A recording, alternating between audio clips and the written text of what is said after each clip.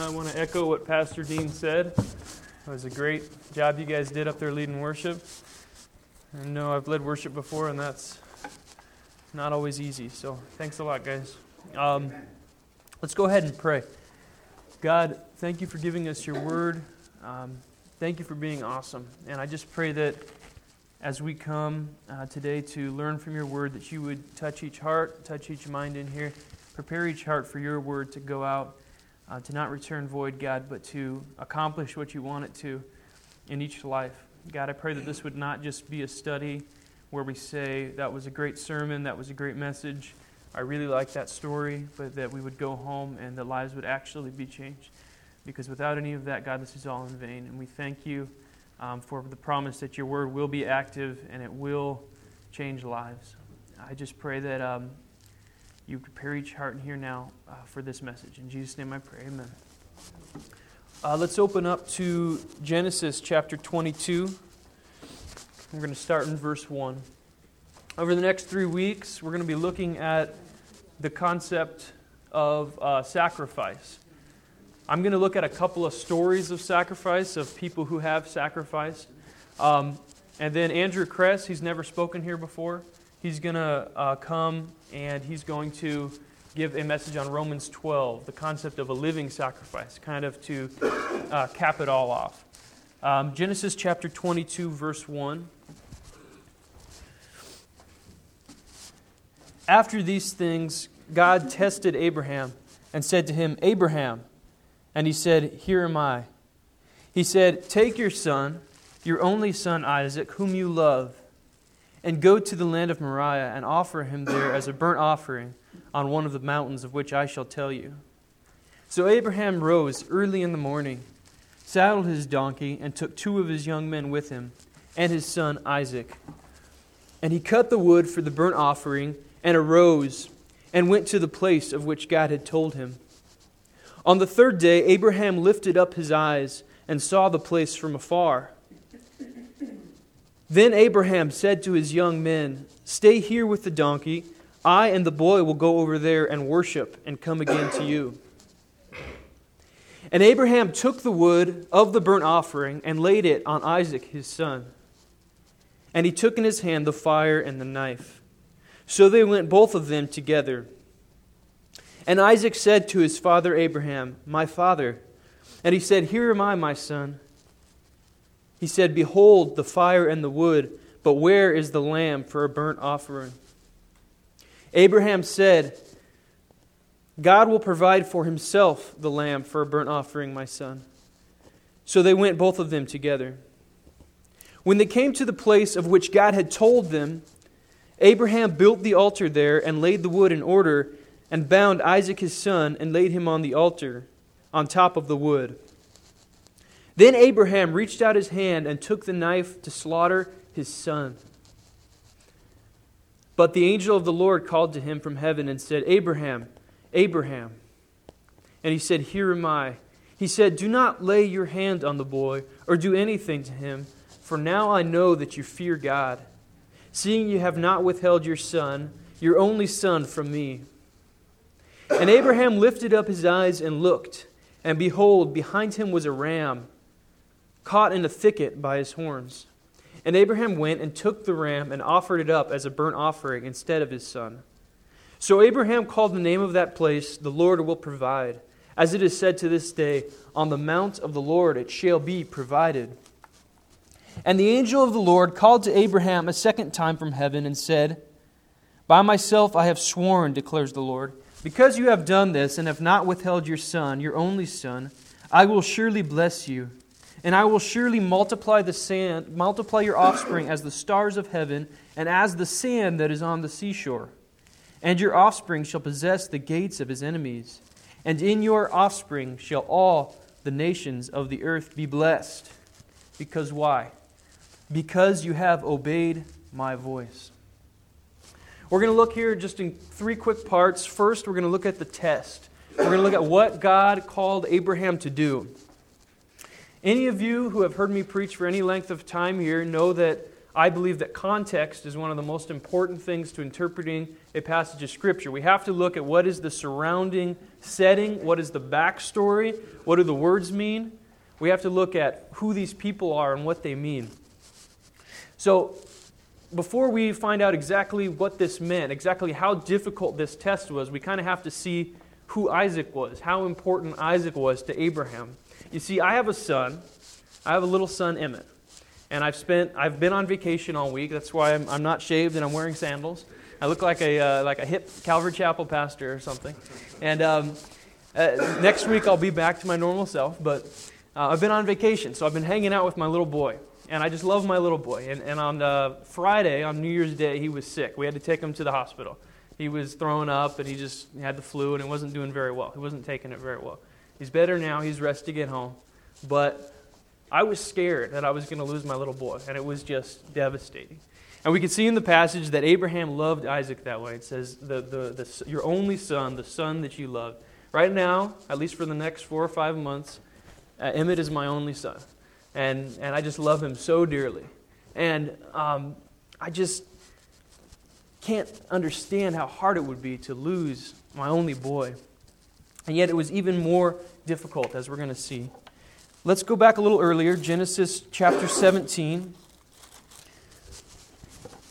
Genesis chapter 17, verses 15 through 21. A lot of flipping around today. Hope you guys brought your Bibles. We're going to see what the importance of Isaac was, because I'm going to show you that to Abraham, Isaac was more than just a son that he loved. To me, it would be absolutely devastating if I lost Emmett, but it would be harder for Abraham to lose Isaac. Verse 15 of Genesis 17. And God said to Abraham, as for Sarai your wife, you shall not call her name Sarai, but Sarah shall be her name. I will bless her, and moreover, I will give you a son by her. I will bless her, and she shall become nations. Kings of people shall come from her.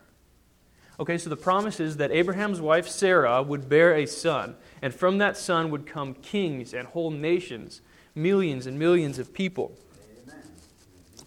Verse 17, then Abraham fell on his face and laughed, and said to himself, shall a child be born to a man who is 100 years old? Shall Sarah, who is 90 years old, bear a child? And Abraham said to God, oh, that Ishmael might live before you. God said, no. But Sarah, your wife, shall bear you a son, and you shall call his name Isaac. I will establish my covenant with him as an everlasting covenant for his offspring after him. As for Ishmael, I have heard you. Behold, I have blessed him, and I will make him fruitful and multiply him greatly. He shall father 12 princes, and I will make him into a great nation. But, verse 21, but I will establish my covenant with Isaac, whom Sarah shall bear to you at this time next year. So Sarah was barren. She wasn't having any kids. And God promises she will have a son. You will name him Isaac. And from him will come my chosen people. I will establish my covenant with Isaac.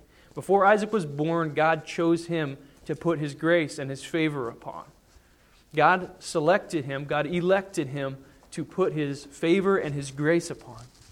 So when Abraham went to go put Isaac on the altar to sacrifice his only son, as God had made it seem that he wanted him to do, he wasn't just putting his son on there, just a flesh and blood relative that he loved, which would be hard enough in and of itself.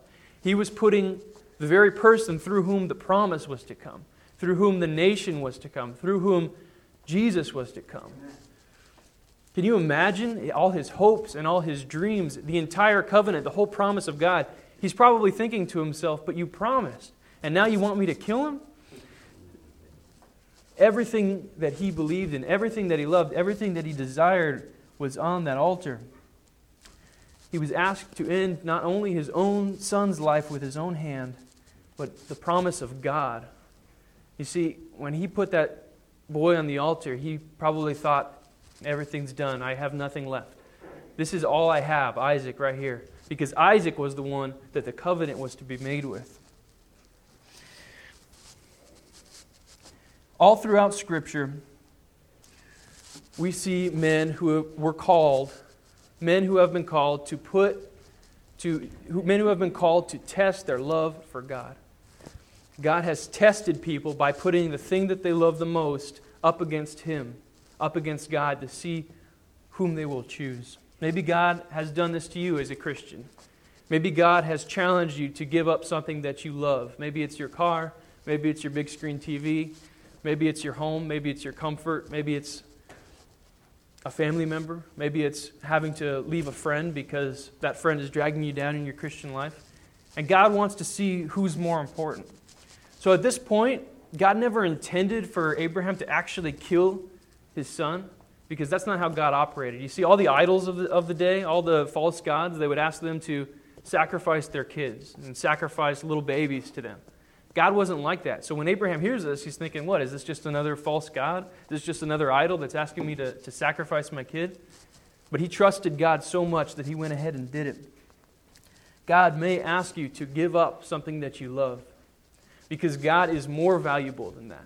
God is more worthy than that. Jesus Christ is the most valuable, most worthy being in all of creation. Nothing you have, none of your friends, none of your family can ever be as valuable as Jesus Christ. Amen. We can look to men like Noah, men who were asked to give up their entire social life, spent 120 years building an ark, and when people were calling him stupid and crazy because he was sitting there building a boat in the middle of the desert.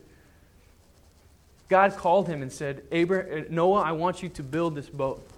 This is what I'm going to do. And Abraham had nothing but a promise. Now, if I had to build a boat for like a year or maybe 2 years, I would think, this is dumb, this is crazy. What the heck am I doing? But Noah spent 120 years building this boat, as everybody walked by and mocked him and laughed. And he preached to all these people, asking them to come on the boat, and nobody believed him except his family in the end. The only people that got on the boat were Noah and his family. So he sacrificed 120 years of his life to trust God. But Noah felt that God was more valuable. Sometimes God will test you to see if He is more valuable than that other prized thing, than that other prized person in your life. When that time comes, will you be able to choose Jesus? Will you be able to follow Jesus? Jesus speaks to this, Matthew 10, 34 through 37. Do not think that I have come to bring peace to the earth. I have not come to bring peace, but a sword. For I have come to set a man against his father, and a daughter against her mother, and a daughter-in-law against her mother-in-law. This is Matthew 10, 34 through 37. Verse 36, and a person's enemies will be those of his own household. Whoever loves father or mother more than me is not worthy of me, and whoever loves son or daughter more than me is not worthy of me. Let's go down to verse 39. And whoever does not take his cross and follow me is not worthy of me. Whoever finds his life will lose it, and whoever loses his life for my sake will find it. It's kind of a weird phrase. A lot of times we see the bobblehead Jesus, right? The little Jesus that's so gentle and nice, and he says, love your family and love your mom and love your dad and be happy to everybody. Drive a hybrid car or whatever. That's kind of the popular Jesus of our day that people think that he was. But Jesus said, I have come to bring a sword. I didn't come to bring peace on earth immediately. I came to see who was more valuable, me or your family. Amen. You see, in closed countries, in countries where the gospel isn't welcome, or maybe even in just a family, like a Muslim family or a Mormon family, if you choose to become a Christian, if you choose to follow Jesus, the Jesus of the Bible, you're giving up your entire family. You're giving up your entire culture, your entire safety net, everything that you've ever known, maybe even your job. A lot of us in here love our families, but in America, family isn't always the number one thing. People can have money or cars or houses and not have family. But in other countries, family is everything. That's your whole security, your whole job, your whole life. I'm going to read a story from the Voice of the Martyrs. This is from November 14th of this year. On November 14th, the body of a 23-year-old Christian convert, I'm not going to try to pronounce his name, Yusuf is his last name. Yusuf was discovered in Mogadishu's Yakshid district. I hope I didn't screw that up too much. According to Compass Direct News. On October 28th, members of Al-Shabaab, an Islamic extremist group, detained Yusuf and searched his home for Christian materials. A 15-year-old Muslim boy had accused Yusuf of trying to convert him to Christianity. In an attempt to gain evidence against Yusuf and to gain information about other Somali Christians, the extremists knocked out all of Yusuf's front teeth and broke several of his fingers. Then they shot him twice in the head and dumped his body on an empty residential street. Since it is unknown whether Yusuf revealed information about other Christians during his torture, the underground Christians who knew him have relocated for their safety. Yusuf's Muslim family members are also in danger, as extremists have accused them of failing to report his conversion to Christianity. You see, a lot of times in American culture, we think of becoming a Christian, of following Jesus, as you've just added a label to yourself. Oh, now I'm a Christian, so now I put a bumper sticker on my car, and now I carry a Bible around sometimes. Now I go to church on Sunday. Now I can't watch NFL football. I have to go record it on the TiVo and then go watch it when I get home. That's the biggest sacrifice you make. But in Somalia, it means 2 bullets to the head and your body's in a gutter somewhere for 2 weeks until people find it. And now your family has to move because they're trying to persecute them too. And now your entire church has to move because they're looking for them too. You see, that's a real sacrifice to follow Christ. I'm not saying that all of us have to get 2 bullets to our head in order to be truly sacrificial to Christ. But it's something to think about the next time that Jesus challenges you to give something up. This guy was willing to give up his entire life, just a kid, 23 years old. I turn 23 next week. He was my age, and he got shot just for being a Christian. That's true sacrifice. Now, who did Yusuf love more? Did he love his life? Did he love his family more? Or did he love Jesus Christ more? He loved Jesus Christ more than his family. You see, Jesus set that family against each other because he chose to follow Christ. In the same way, God tested Abraham. He asked him whether his hopes, his dreams, his son, his own flesh and blood were more important than Jesus, than God. Let's see what Abraham's response was. Number 2, we just looked at the test. Number 2, the surrender. We all kind of know the story. Abraham goes, puts Isaac on the altar. He's about to follow through with it, and the angel stays his hand and says, "No, this isn't the plan for you. We just wanted to see if you were going to follow through with it." But I want to look at the details of the story, because in the details we really see Abraham's heart. We really see his attitude. Let's go back to Genesis 22, verse 1. After these things, God tested Abraham and said to him, "Abraham." And what was Abraham's response? "Here am I." Right? "Here am I."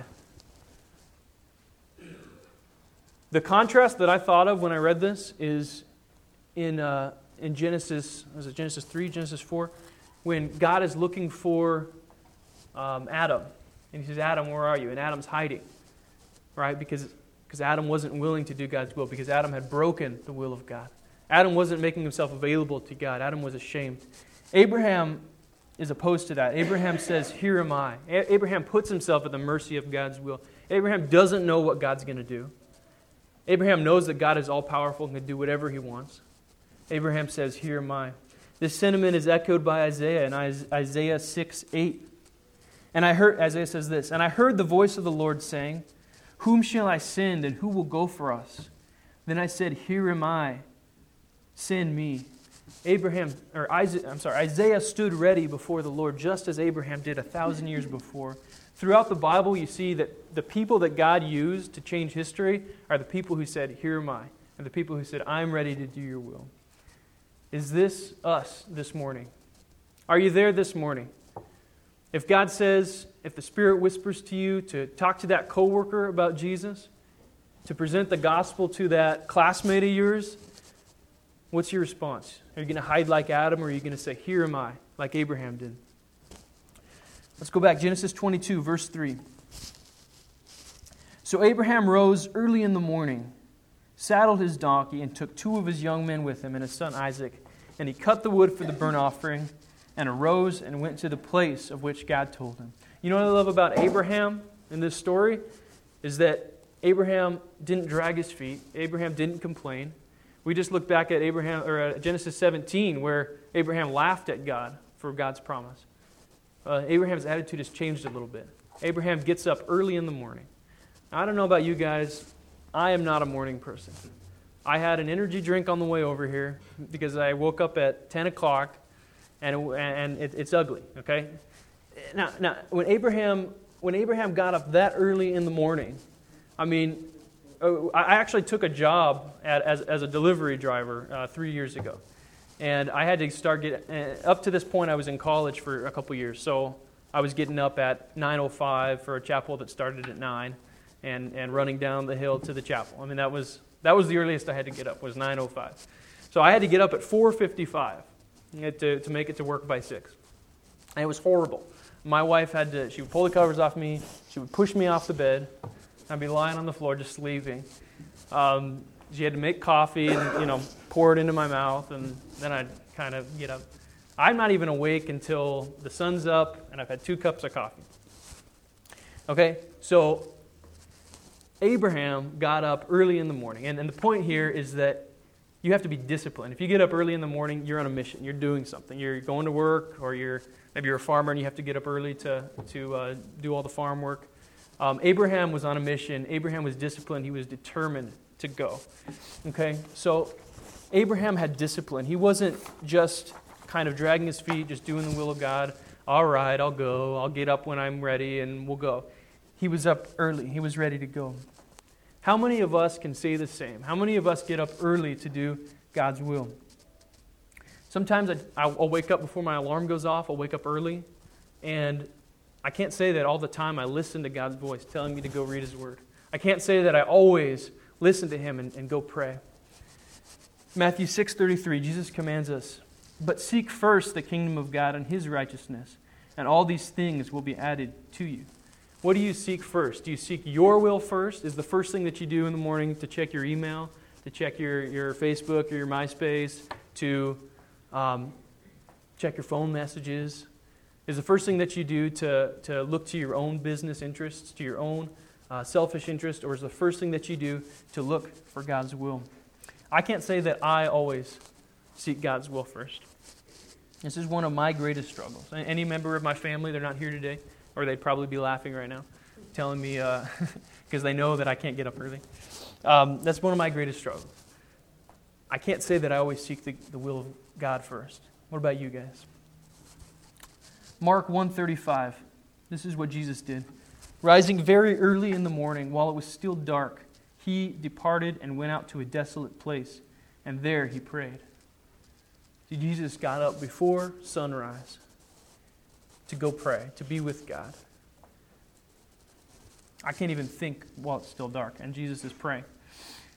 So Abraham surrendered himself to the will of God.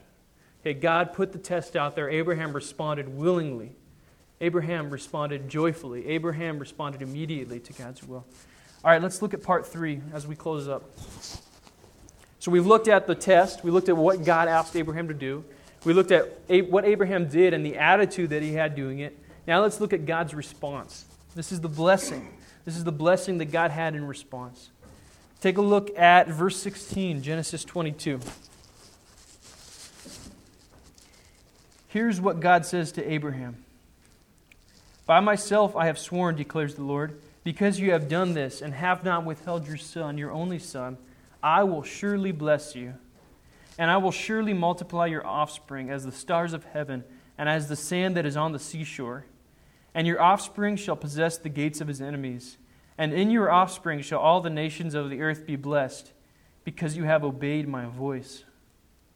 You see, when Abraham acted in obedience, God responded with blessing. For those of us who are Christians in here, for those of us who have already received God's grace, who have already received God's undeserved favor, there is blessings and rewards in heaven for your obedience. You see, obedience isn't what we do to get favor with God. It's not what we do to become right before Him. That's all done through faith, already through Christ's sacrifice.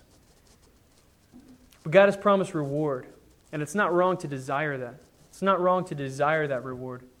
It's what Dean was reading in Malachi, that God has promised to reward those who obey Him, those who He has already chosen, those who have already had grace poured out upon them.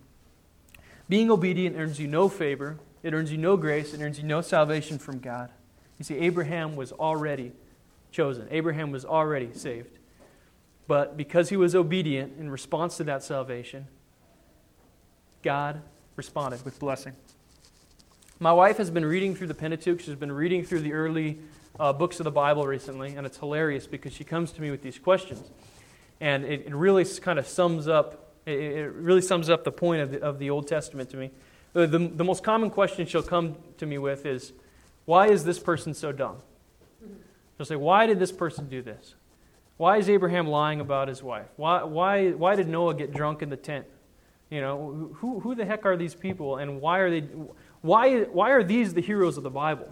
You see, when you read you don't see those stories in the little, maybe we have some here, the little cartoon beginner's book Bible. You don't see the story of Noah passing out in the tent drunk naked. You don't see the story of Abraham lying about his wife Sarah and saying, oh, she's just my sister, because he was scared that someone was going to attack them, not trusting God in that. You don't see those stories, but when you actually read through the Bible, you see that these people weren't like heroes. These people were just ordinary people that were fallen, that were sinful, sometimes more sinful than other people, and yet God chose them. Yet God had grace upon them. So don't think that anything that Abraham did here was earning him favor, earning him righteousness before God. Some of the works-based religions, maybe we'll read something like this and say, oh, see, God responded with blessing. So maybe if we're obedient, God will just be nice to us and let us into heaven. That's not the point. These people were sinful. These people were a lot of times kind of dumb. But God had grace upon them. And they obeyed in response to that grace, and as He changed their hearts. Let's just look at the three parts of the blessing real quick, and we'll finish up. First, it was a certain blessing. We see that in verse 16, where God says, by myself I have sworn. How many of you guys have heard somebody say, I swear to God? Or maybe you said it yourself. I swear to God, right? I mean, and we shouldn't say that, but the idea there is, I swear that until God ceases to exist, I will keep my promise. Unless God ceases to exist, I will keep my promise. And of course, God's never going to cease to exist, so it's kind of the biggest or most important thing you can swear by is God. That's why people say that, because God will never change. God will never end. So when God swears by Himself, when God says, by myself I have sworn to keep this promise to you, what He's saying to Abraham is, because you have obeyed, I will give this blessing to you unless I stop existing, which will never happen. So this is a strong, certain promise that God gives Abraham. This is the same certainty of the new covenant that we have. God will save us through Jesus Christ if we believe. And we don't need to worry about that ever fading away. That is a certain promise and a certain blessing. God will never cease to exist, so the promise will never fail. Second, it was a promise of abundance. It was a promise that his offspring would be abundant. His offspring, his whole family would be prosperous and triumphant. It says that they would possess the gates of their enemies. Not that they would just be many and just kind of be this lowly nation, but they would triumph. That people would think they were great. And that's the whole story of the Old Testament, is God doing amazing things through Israel and in Israel, and other people, other nations looking to that. Other nations being amazed at what the God of Israel is doing. And the third thing about this blessing is that it was a blessing for all the nations.